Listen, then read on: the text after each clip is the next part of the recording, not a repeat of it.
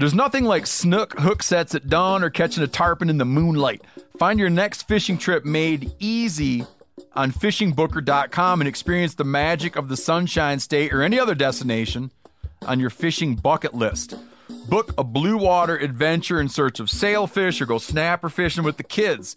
With over 6,000 captains and trips to choose from, planning your next one just got a whole lot easier. Download the Fishing Booker app on the Google Play or App Store or visit them online at fishingbooker.com to book your trip today.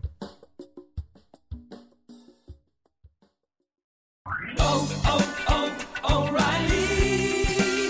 You need parts? O'Reilly Auto Parts has parts. Need them fast? We've got fast. No matter what you need, we have thousands of professional parts people doing their part to make sure you have it. Product availability. Just one part that makes O'Reilly stand apart. The professional parts people. O'Reilly Auto Parts. After 3 years of work, our follow-up to the Meat Eater Fish and Game Cookbook is here. It's the Meat Eater Outdoor Cookbook, wild game recipes for the grill, smoker, campfire, and camp stove. Here is your book for everything that's best cooked or eaten outside. From grilling to open fire cooking to Dutch ovens to smokers to barbecue to backpacking meals to how to pull off the perfect fish fry. With pit stops along the way for lessons about Ice Age cooking methods and the best 5 ways to construct a cooking fire you can be proud of. And of course, we're focusing on wild game and fish here with over 100 recipes, including stuffed venison burgers 3 ways, wild duck with ahi verde sauce, a jerky made with cola, a gin and tonic made with fire-charred lemons, and grilled frog legs made with a sticky sweet sauce. This ain't your normal cookbook, so be prepared to be surprised. Get your copy now. For more info, visit themeateater.com or buy it wherever books are sold.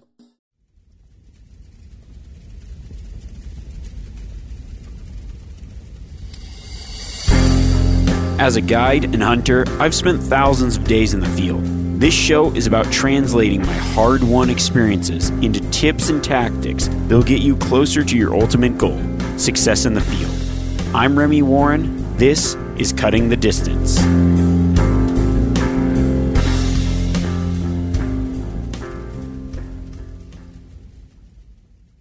It's pretty hard as a hunter to have a conversation about hunting and not talk about gear. It's because gear is such an integral part of what we do and can really make or break a trip.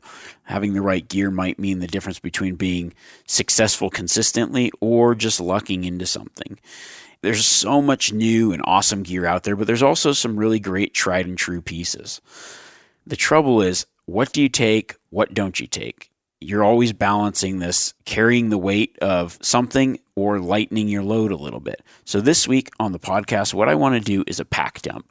I want to talk about my kit and what I carry for both a day hunt and a backcountry trip. Then I also want to give you some tips on refining a kit for yourself. But before we go into that, I want to share a story of a hunt I took with my dad in Montana. And let's just say one of us had way too much stuff.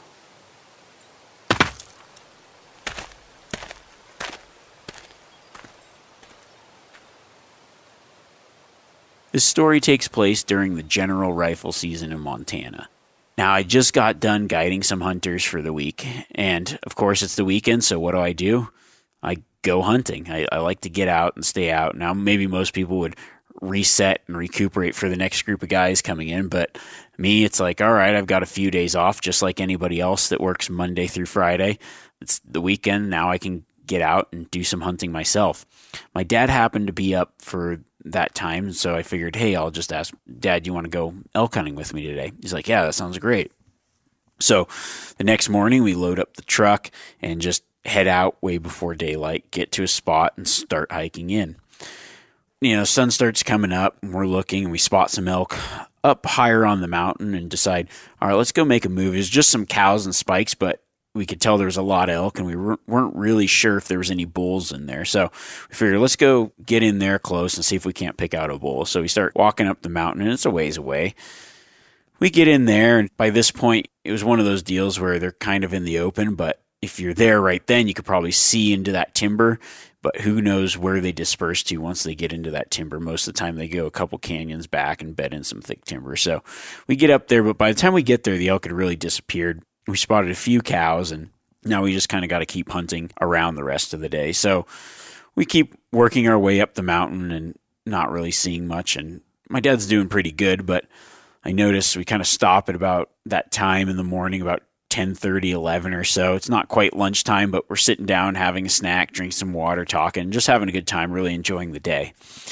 And I kind of noticed that my dad seemed like he was a little more tired than normal, but also he hadn't been out a lot because it's kind of first couple times he'd been out for a few weeks. So I thought, yeah, sometimes just he's a little bit slower some days.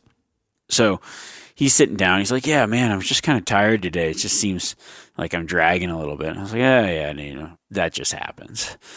And we decided to get up and maybe go check over the next ridge, keep going. And I pick up his pack to hand to him, and I'm like, this thing is just way too heavy. And we just kind of have this kind of between us back and forth where I'm always trying to get him to lighten his pack, but he's the type of guy. There's two types of guys. There's always the guy that takes way too much stuff, and then there's the guy that doesn't take enough stuff, and then you try to find that happy middle. So my dad always takes too much stuff, and I always try to lighten his load, but inevitably when I do, a scenario will happen. It just happens every time. A scenario will happen where there is something that I happen to take out that now he needs. Maybe he didn't use it for years, but as soon as I take it out, then he needs it. I can remember a few years before this particular instance, we were hunting sheep, and he had all this water, just tons of water bottles. And I was like, you don't need this much water, Dad. So he took some of the waters out of his pack, and sure enough, we ended up way further than we thought. The water source that I thought was going to be there was dry, and we were severely dehydrated, hiking all the way through the night back. And it was just one of those, he keeps bringing it up, like, yeah, remember when you took all my water?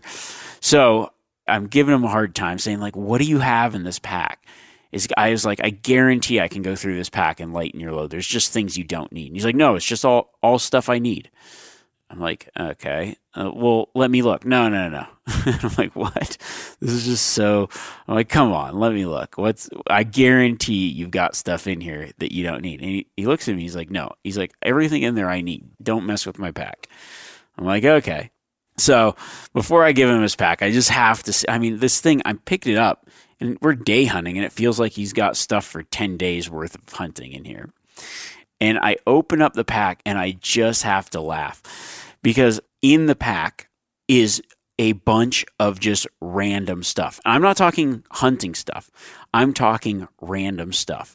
There is a full ratchet set with all the bits. There is a DeWalt Sawzall, and there is 5 Makita batteries, none which go to the Sawzall that's in there. There is a cordless drill, a packet of ratchet straps, and there are 5 to 6 full, hardcover books.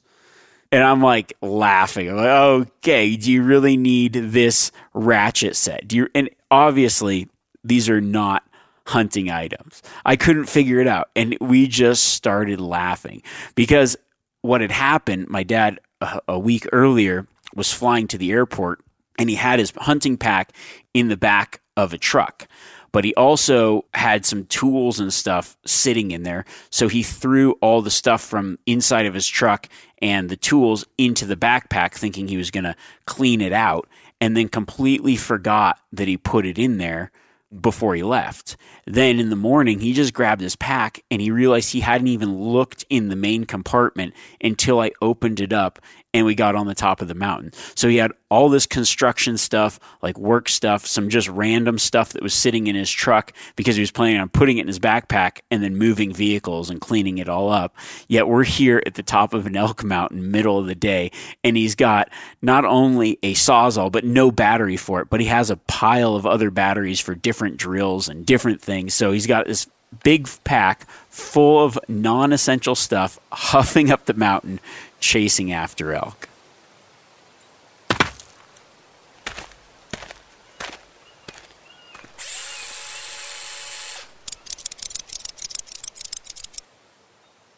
While the story of my dad having way too much stuff is just on the extreme side, I think we're all guilty of it in some ways, where we've got a lot of things in our pack that we haven't really scrutinized, and we're carrying a lot of extra weight or extra things that we probably don't use, probably won't use, or have completely forgotten that we've got in there. So I want to just talk about some of the gear that I take and kind of my basic kit. And what my kit is, I refer to my kit as just the basic things that I take pretty much on every hunt. And then I kind of adjust from there depending on the hunt. So if I'm hunting elk, my kit will just slightly adjust for elk. Or if I'm hunting mule deer, antelope, it kind of adjusts from there. Whether I'm doing a day hunt or a backcountry hunt, a few things will change. But overall, I figured out a system to help refine my kit to make sure that the things I have are very useful. I know what's in there, so I use what I have. And it kind of cuts the weight of just some of the extra stuff that you can accumulate.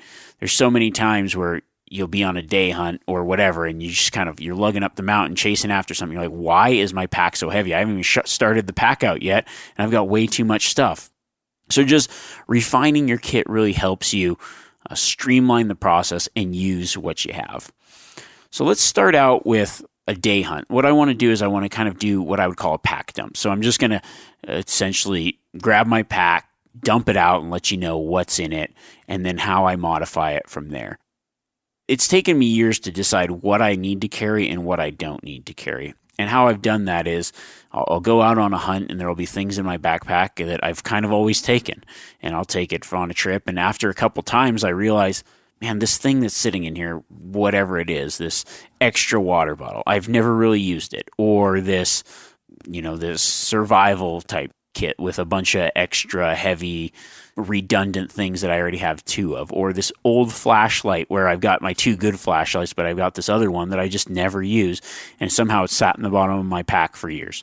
So what I do is I go on trips and I really scrutinize the things that I use a lot and prioritize those, and then the things that maybe have multiple uses for other things, and just kind of refine it that way. So let's get into the pack dump, and this is going to be for a day hunt. So what a day hunt is, I'm just going to, just so everybody's on the same page, same terms. A day hunt is essentially where you're going out from a base camp, could be vehicle based, could be, it could even be from the backcountry or whatever, but you're going back to some form of camp at night and you're hiking out from the day from there. So it's normally maybe you've parked your vehicles and you're camping, or maybe you're hunting from your house or a cabin somewhere, and then you go out and come back to that spot and you're hunting for the day.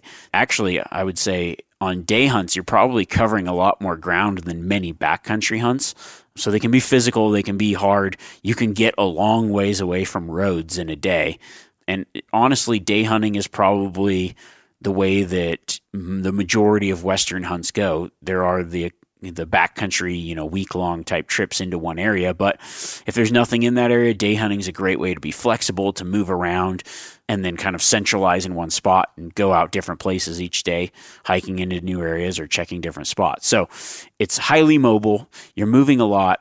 Your pack's going to be lighter because you don't have certain items that you need to carry for overnight type trips, but you also want to be ready to pack something out in the case that you get something while you're out there, because you're probably going to be a long ways away from a road.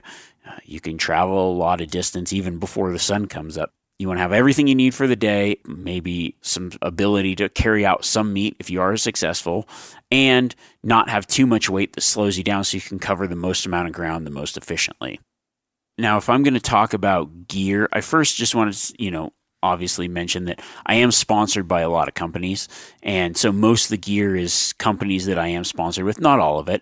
However, the companies that I do work with, I only work with companies that I really like their gear. So for me, I'm always just want to clarify that there are some companies that I work with very closely, but it's mostly because it's gear that I really like. So I just think that that's a caveat to talking about any kind of gear, knowing where I'm coming from. And it is good because I've got to sample a lot of gear within certain companies' product lines. So I've had experience with from their top end stuff to a little bit of everything. It'd be hard pressed to find too many individuals that have tried as much different stuff from different companies and different places than I have. So I really have a lot of opinions on gear, but for the most part, I just like to tell you about the type of things that you need, and then I can even suggest some of my favorites as well. There's a lot of different things that work, but I just figured I'd throw that out there before we get too deep into this.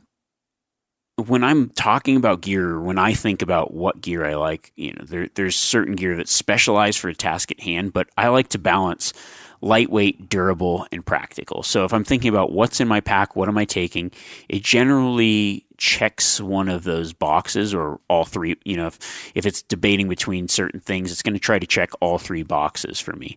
So here's a rundown of a typical day hunt pack. We're going to just pick a hunt, and then we'll talk about the gear that I would take for that hunt, and then kind of how to tweak it and how you can adjust the kit for the things that you think you might need. So my typical day hunt, I'm grabbing my pack, and I tend to like a little bit larger cubic inch pack. I have a Stone Glacier. I either use the Solo or the Sky 5900. So we'll just use the Sky 5900 for this because it does work really good for backcountry and more day hunt use. A little bit of everything, a little bit bigger bag.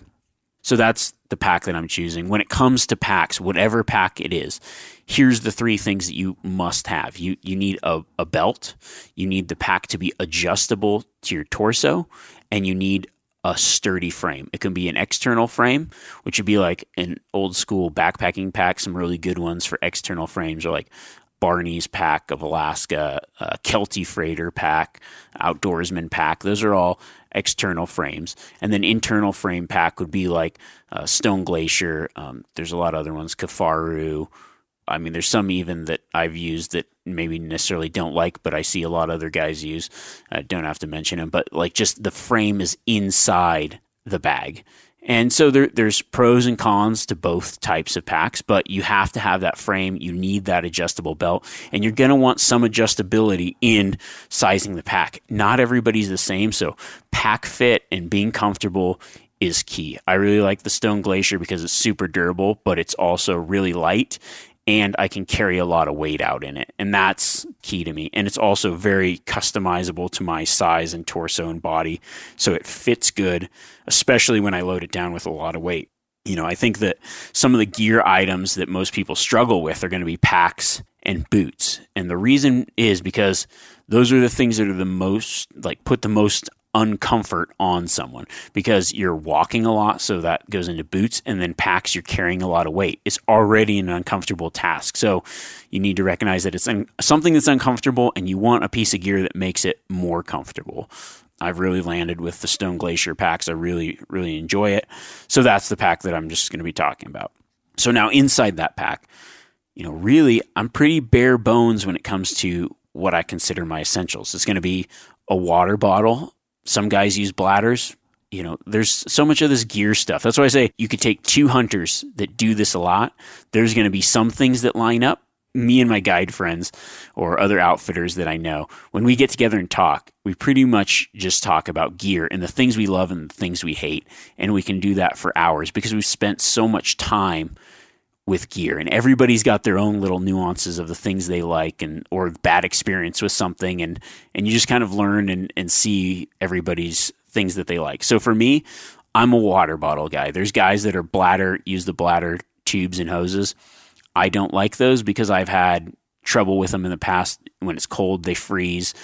I've seen them pop, or you sit on the hose and it starts to leak, or if you're out for a long time, the hose gets dirty and then you get bacteria, and I feel like they aren't as clean, so I don't really like it. It's not as easy to fill up in water sources.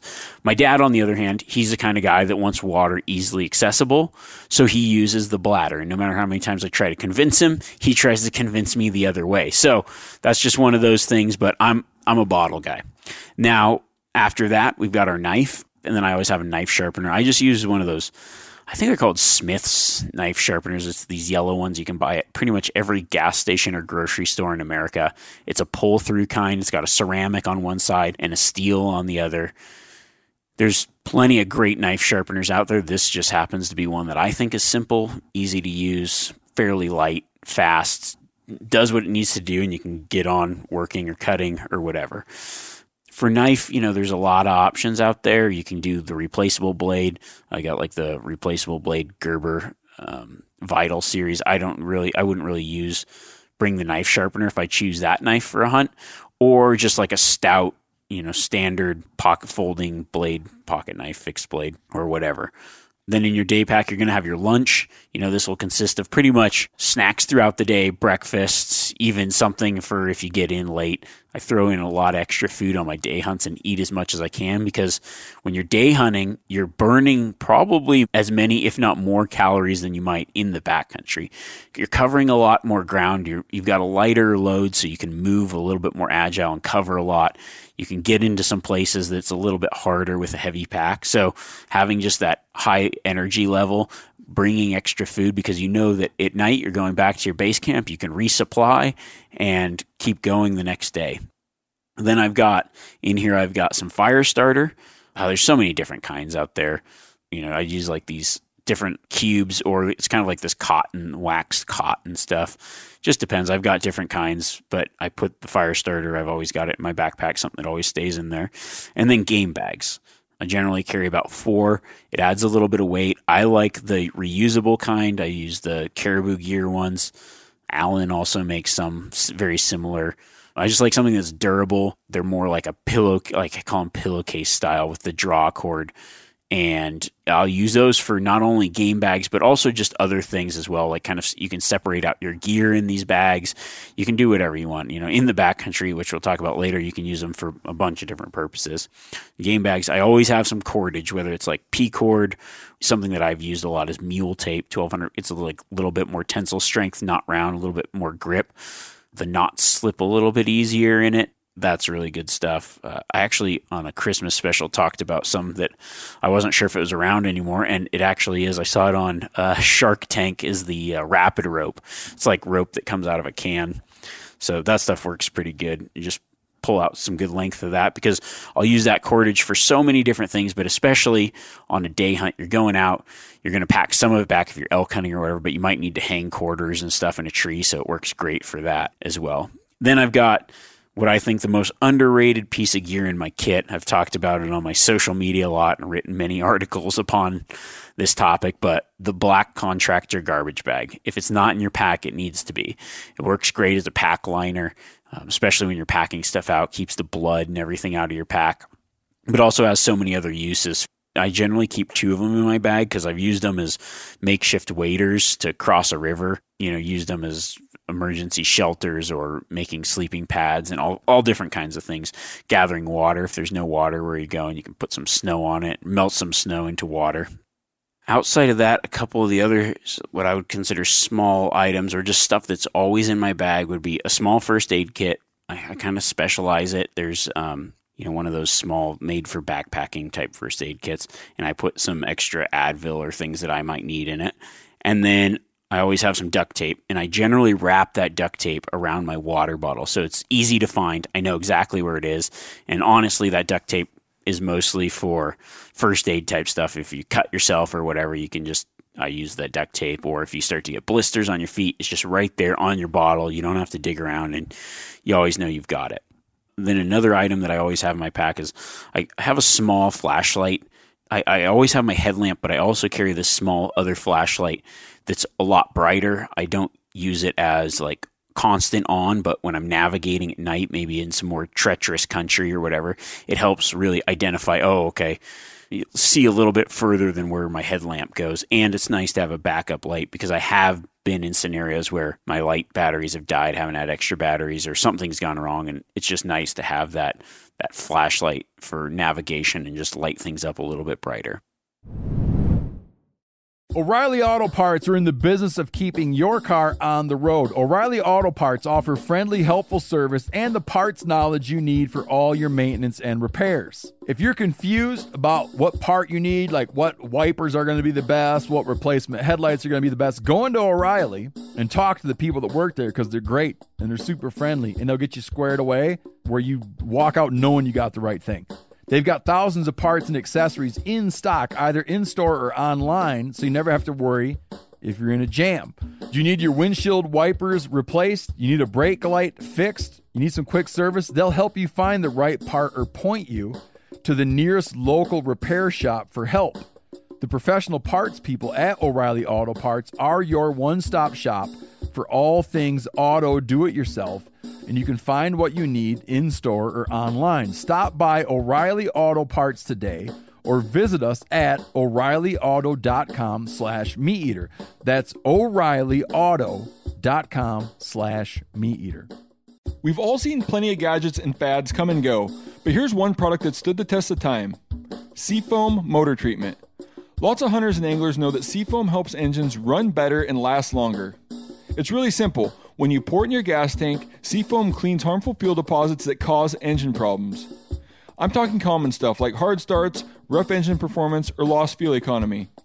Seafoam is an easy way to prevent or overcome these problems. Just pour a can in your gas tank and let it clean your fuel system. You probably know someone who has used a can of Seafoam to get their truck or boat going again. People everywhere rely on Seafoam to keep their trucks, boats, and small engines running the way that they should the entire season. Help your engine run better and last longer. Pick up a can of Seafoam today at your local auto parts store or visit SeafoamWorks.com to learn more. There's nothing like snook hook sets at dawn or catching a tarpon in the moonlight. Find your next fishing trip made easy on fishingbooker.com and experience the magic of the Sunshine State or any other destination on your fishing bucket list. Book a blue water adventure in search of sailfish or go snapper fishing with the kids. With over 6,000 captains and trips to choose from, planning your next one just got a whole lot easier. Download the Fishing Booker app on the Google Play or App Store or visit them online at fishingbooker.com to book your trip today.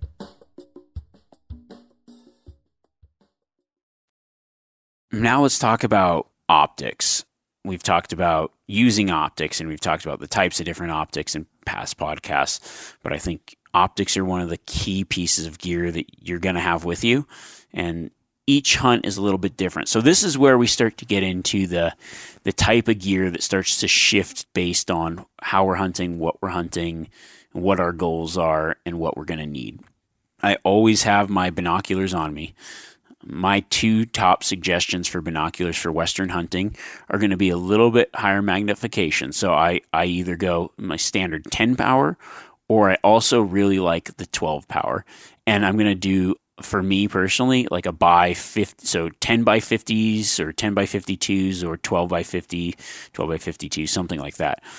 That bigger objective lens is nice because it lets in a little bit more light, gives you a bigger field of view. So when I'm looking at binoculars, I'm looking at something with a good magnification and a good field of view. There's guys that hunt with 8 powers. I think they're fine for a lot of things, but most of the hunting I do is in big open country. And you ask, well, is the 12 power too much for when you get in the timber? But you can still use it. I just like having that extra bit of kick out at some range. So 10s or 12 power binoculars are my go-to. And this would be something that I'm always wearing anyways. And then I've got my rangefinder there. Rangefinder is just another thing that just makes you that much more successful. I remember hunting without a rangefinder, not knowing how far to shoot, and just judging range in mountains is really hard. I think it's a skill that you need to have to be able to judge distance, especially as a bow hunter, but it's nice to have that 100% verification. And I think as readily accessible as rangefinders are, I don't even know if I need to mention having that, but if you're new to it, those are things that you should have because you're going to need them. Now, one of the pieces that could be the variable piece is going to be the spotting scope. There's all this gear, and you kind of got to decide, well, what kind of hunting do I do? What kind of pieces are going to be essential? Here's how I decide, what spotting scope I'm going to take, or if I'm taking a spotting scope. It's going to depend on the type of country I'm hunting. How big and vast is it? How far am I going to be looking? Most of the hunting I do, I'm looking pretty far, so it's nice to have a spotting scope for verification. Then you're also going to have to decide, well, what type of hunt is it? Is it a type of hunt where you're really scrutinizing what you're hunting? So, it might be a mule deer tag in a really good unit, and you're looking for a certain size buck. That means you're going to really scrutinize the deer. So you're going to want that big magnification, a really high quality scope to be able to really scrutinize what you're looking at. Maybe you're in Alaska and you're hunting Dall sheep and you need to make sure that it's a full curl ram, really scrutinizing. Maybe you're on a bow hunt and you're just like, hey, any buck is fine. You just need to know if what you're looking at is a buck or a bull, or maybe a brow tine bull. And if you're hunting general area Montana and you're looking for the bare minimums, you aren't really scrutinizing, then you can kind of go a little bit less on the spotting scope, say less magnification, less clarity, And as you go less magnification, less objective lens, everything, it gets lighter. So the type of hunting and the type of optic you're going to buy for spotting scope is really going to depend on the type of hunting you do the most. Honestly, I think that something in the middle is probably the best for everything. You've got, I would say, the best type of optic spotting scope for long range, really scrutinizing, would be a large objective lens, high magnification. So that'll probably be, a up to 60 power spotting scope with a large objective lens in the 80 to 90 millimeter range. A mid-range optic would be something like a 65 millimeter. That's the objective, the furthest lens away from your eye. And then something in the, let's say, 15 to 40 power is generally with that type of objective lens. So what happens is you get a larger objective lens, you can get a little bit more magnification out of it and a lot more clarity and light gathering.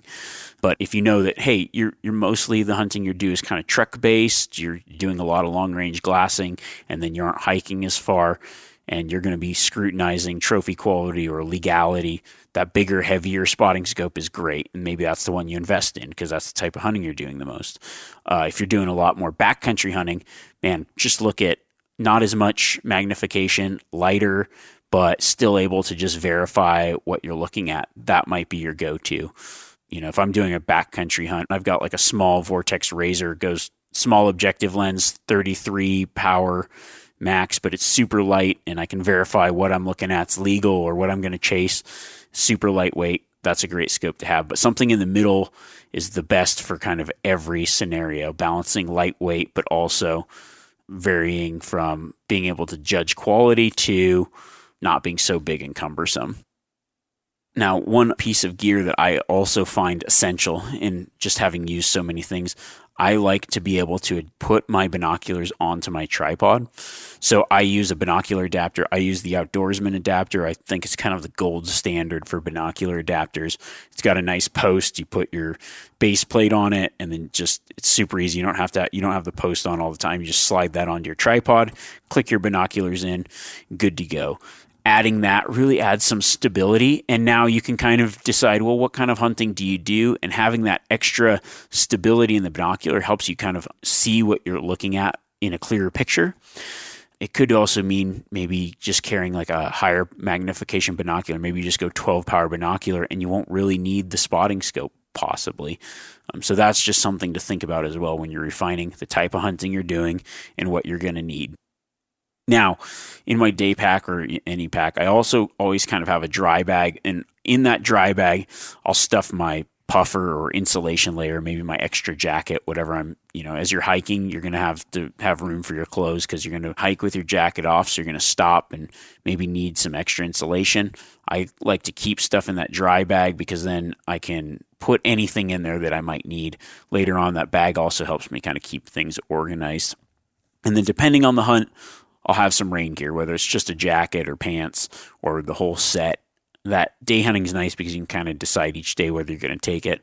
Most of the time I end up just carrying it because it doesn't hurt. And if I do carry it, then I know it probably won't rain. Just a strange, superstitious thing. But most of the time I've got it. Now, if I'm an early season archery Nevada hunt, probably not going to get it, keep it in there, or I'll just do a jacket because if it does rain, it's pretty fast and furious and then lets up pretty quick. So that's what's in my day pack. Then there's a couple other pieces that vary, but if I'm bow hunting, I've got my extra socks for stalking. You might remember the old shoes off situation early in the podcast if you've listened to them all. My extra stalking socks. And then one other thing that I really like is a small water bottle for my drink mix. So I've talked about it before. There's like my Hydrate Recover drink mix stuff. I don't necessarily always like to put it in my water bottle because I like to keep that for water. And then I'll fill up just like you just get like a plastic single use that I end up using for the whole season, like Dasani water bottle where you can scrunch it down, put the cap on. And then when you want drink mix, you can pour your water in it, mix it up, and you can kind of keep the two separate. That's personal preference for me.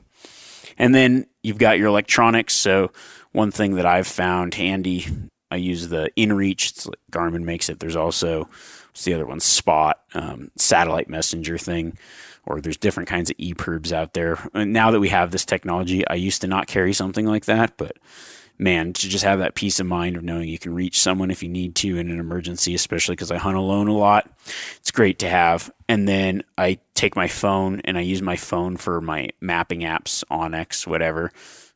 I always download the maps and then put it into airplane mode. And this might turn you off from my podcast, or it might just reinvigorate you for your podcast. But I have a Samsung type phone, and there's actually a sweet battery saving mode. When I put it in that, it lasts like 7 days. So I don't have to worry about it. And then I can just jump into the app whenever I need.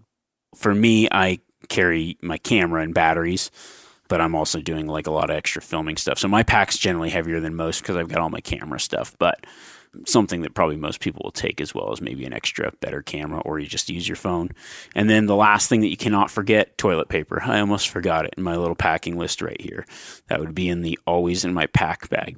You know, you look at that and you think, okay, that's probably pretty similar to what you're carrying. But I know, just having been a guide for so long, you look in people's packs and there's just, I don't even know, like I've seen full size saws and all this other stuff. And just, it just depends on the hunt. The only reason that I take a saw is if I know I want to take like the loin with the rib attached, then I cut the ribs off halfway through and I just use a small, I've got like this Exo Mod that has a fixed blade knife and it's got this like little saw. It's about 4 inches long. I'll use that little saw for that.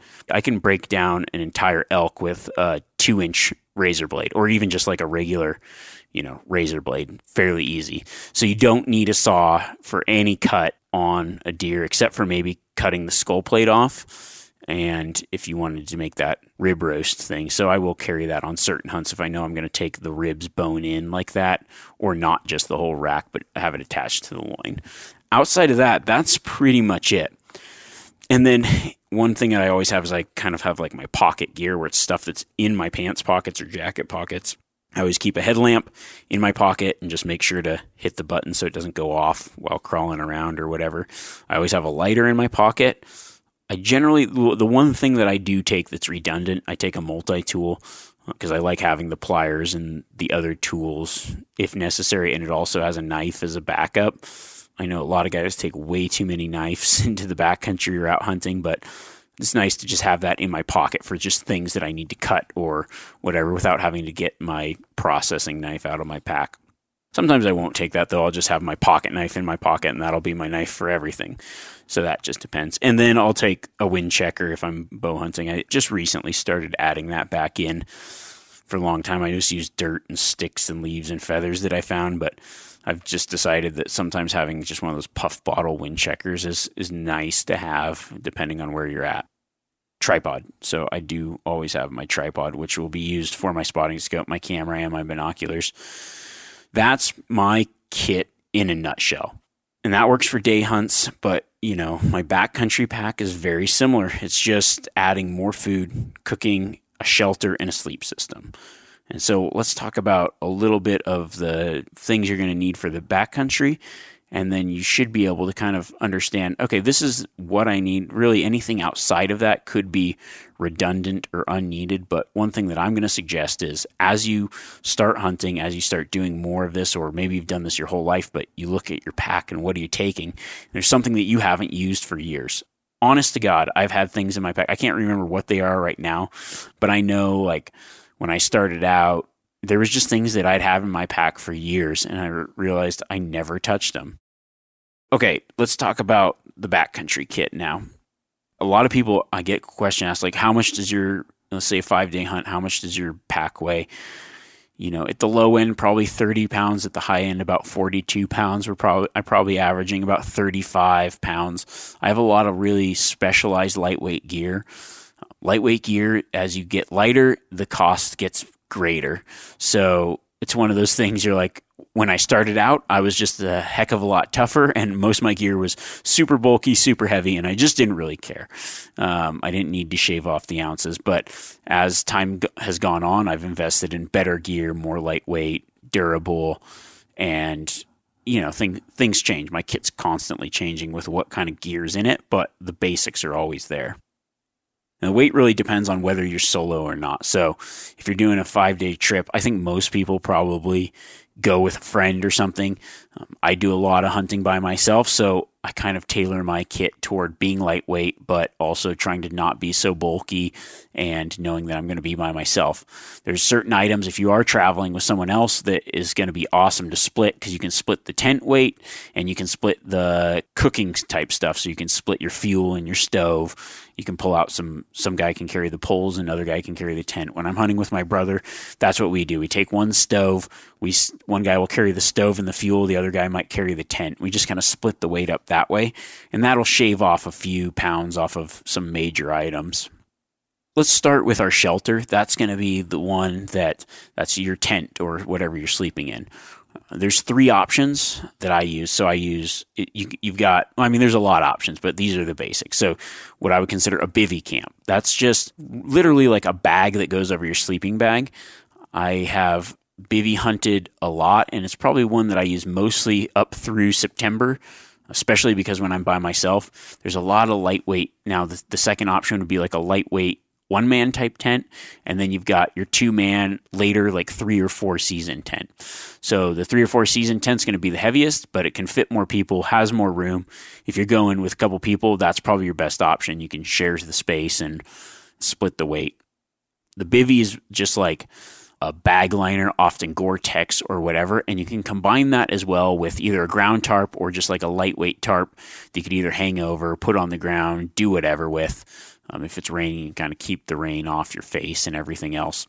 I've used the bivy sack a lot in the past, but there's also what I call bivy hunting. So that's where instead of setting up a base camp, you just kind of every day you have everything on your back and you keep moving. So you might be on like a 5-day hunt. Wherever you happen to stop that night is where you camp. The bivy sack's great for that. Recently, I've been using some of the Stone Glacier tents. So the Sky Air is just a small lightweight tent that uses trekking poles, and then you stake it out, and it's just nice to actually have that little bit of extra room and some place to maybe stash gear if you want. You can also cut sticks or tie it off. I've done multiple different setups with it. In the past, I've done a lot of bivy hunting, but now I'm kind of transitioning to kind of setting up a base camp and then spiking out from there. I do that a lot as well. So it just depends on the style of hunting you're going to do. And then for like a later season, I've just used the same Stone Glacier, but the Skyscraper 2-person tent. It's probably the best tent I've ever used, and I'm not just saying that because I work with them. It's honestly the best tent I've ever used. It's super durable. It's got the room, but it's super light for what you get out of it. And that's been the hardest thing to find, is like a really good tent that has the durability, the lightweight factor. You always sacrifice something. This seems to be the best balance of everything. Now, inside that tent, you're going to need a sleeping pad. It's one of those things.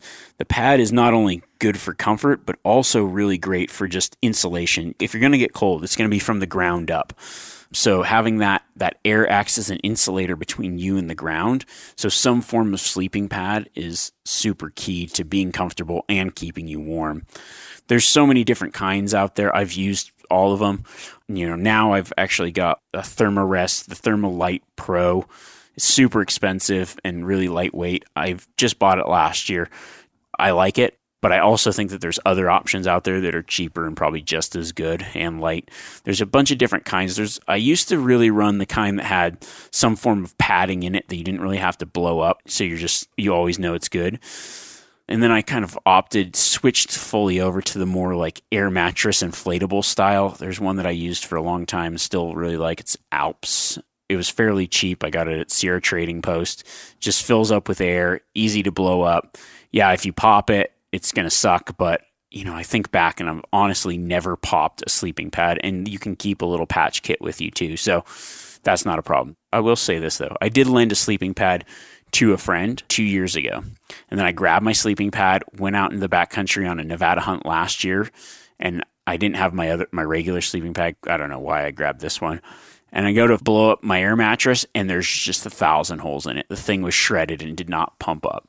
But I'm like, how does somebody shred a sleeping pad like that? And I think it's because he had it strapped to the bottom, probably kept sitting down, doing all that. I always keep my sleeping pad rolled up inside my pack bag when I'm hiking.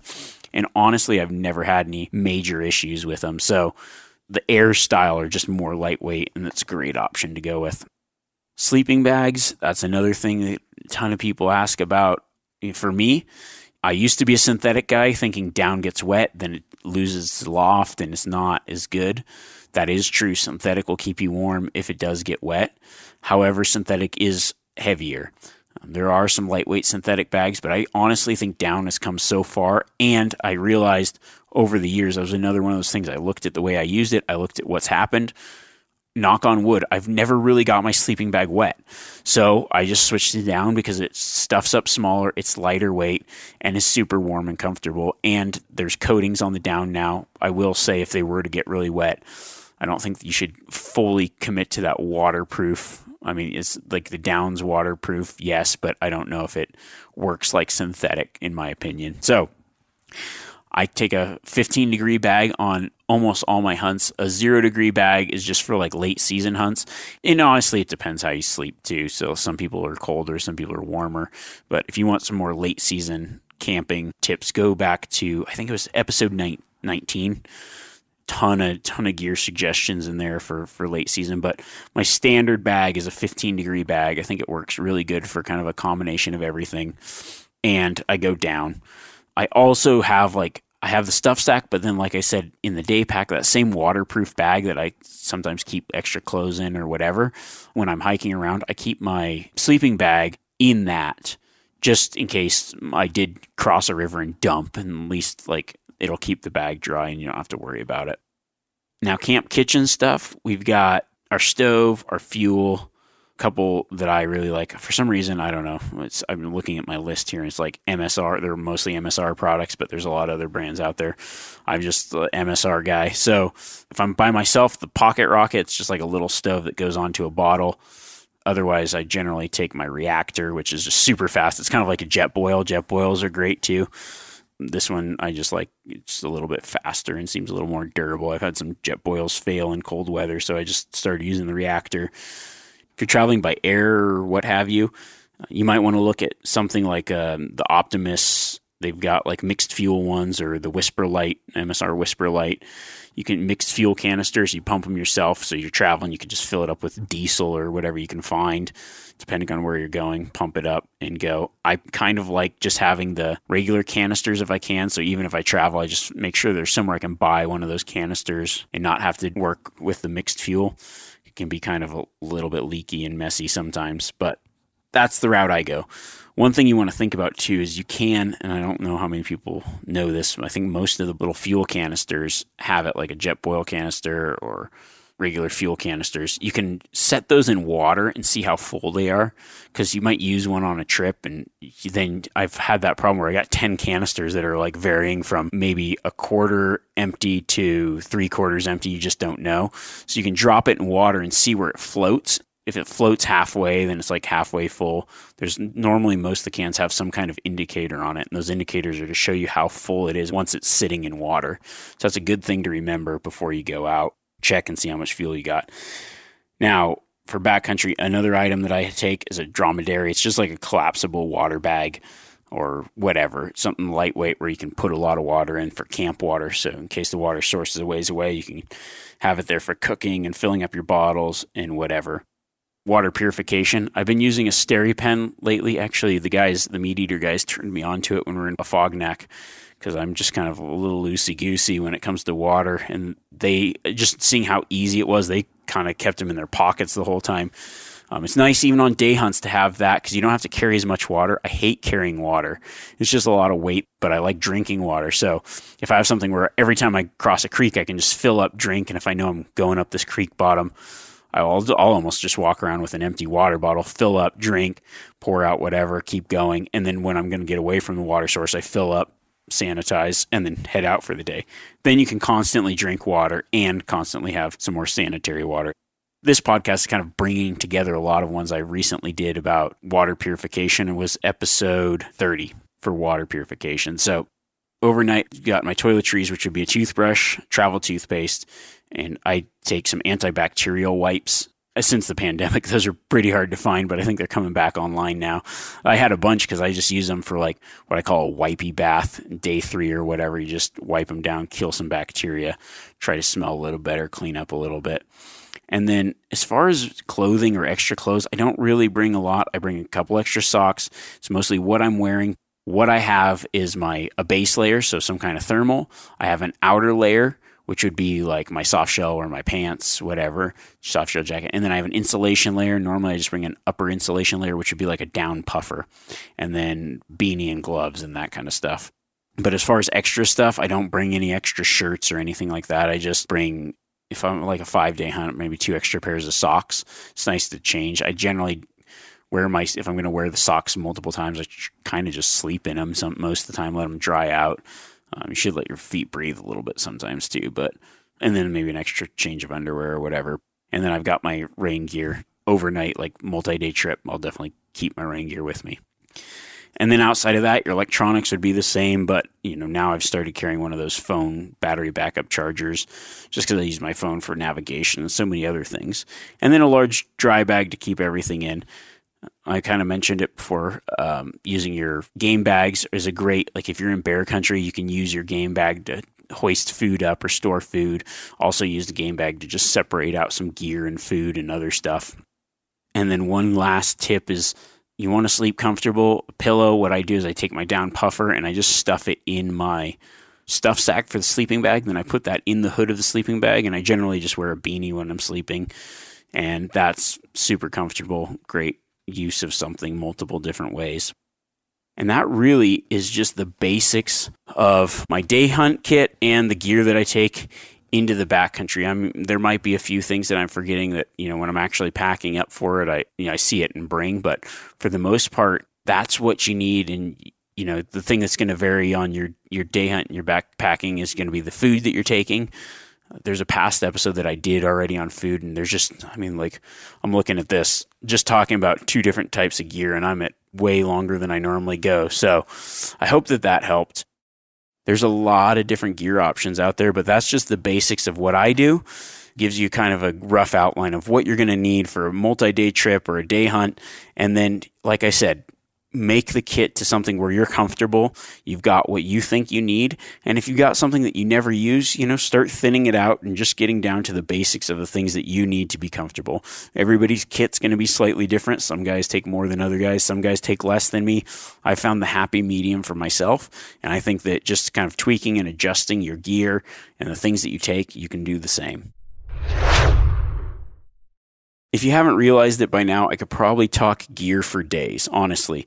It's just an integral part of what we do, and I do enjoy talking about gear. I also enjoy, answering specific questions about gear because I've had a lot of experience with different stuff, so I don't mind it. I get a lot of questions about it, and I enjoy sharing some of my thoughts on some of that. Talking about sharing thoughts, next week we're going to be doing a Q&A, so share your thoughts. Send me your questions. You can do that either through Instagram at Remy Warren or through Remy@themeateater.com, and I'll try to get to as many as possible. I love the Q&A portions that we do. It's your chance to reach out and kind of make this podcast 2 ways, and a lot of the topics that I talk about are because of the things that you guys write in about. So if there's a topic that isn't being covered, be the guy that jumps on and says, hey, let's talk about this. Maybe I'll answer it in that podcast, or maybe I'll just answer it in a future one.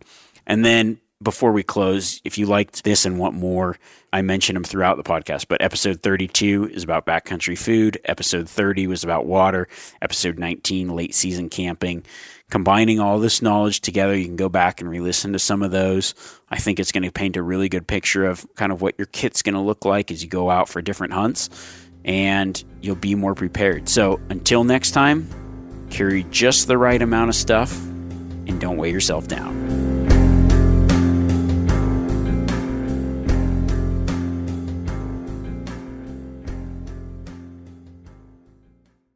After 3 years of work, our follow-up to the Meat Eater Fish and Game Cookbook is here. It's the Meat Eater Outdoor Cookbook, wild game recipes for the grill, smoker, campfire, and camp stove. Here is your book for everything that's best cooked or eaten outside. From grilling to open fire cooking to Dutch ovens to smokers to barbecue to backpacking meals to how to pull off the perfect fish fry, with pit stops along the way for lessons about Ice Age cooking methods and the best 5 ways to construct a cooking fire you can be proud of. And of course, we're focusing on wild game and fish here with over 100 recipes, including stuffed venison burgers 3 ways, wild duck with ahi verde sauce, a jerky made with cola, a gin and tonic made with fire-charred lemons, and grilled frog legs made with a sticky sweet sauce. This ain't your normal cookbook, so be prepared to be surprised. Get your copy now. For more info, visit themeateater.com or buy it wherever books are sold.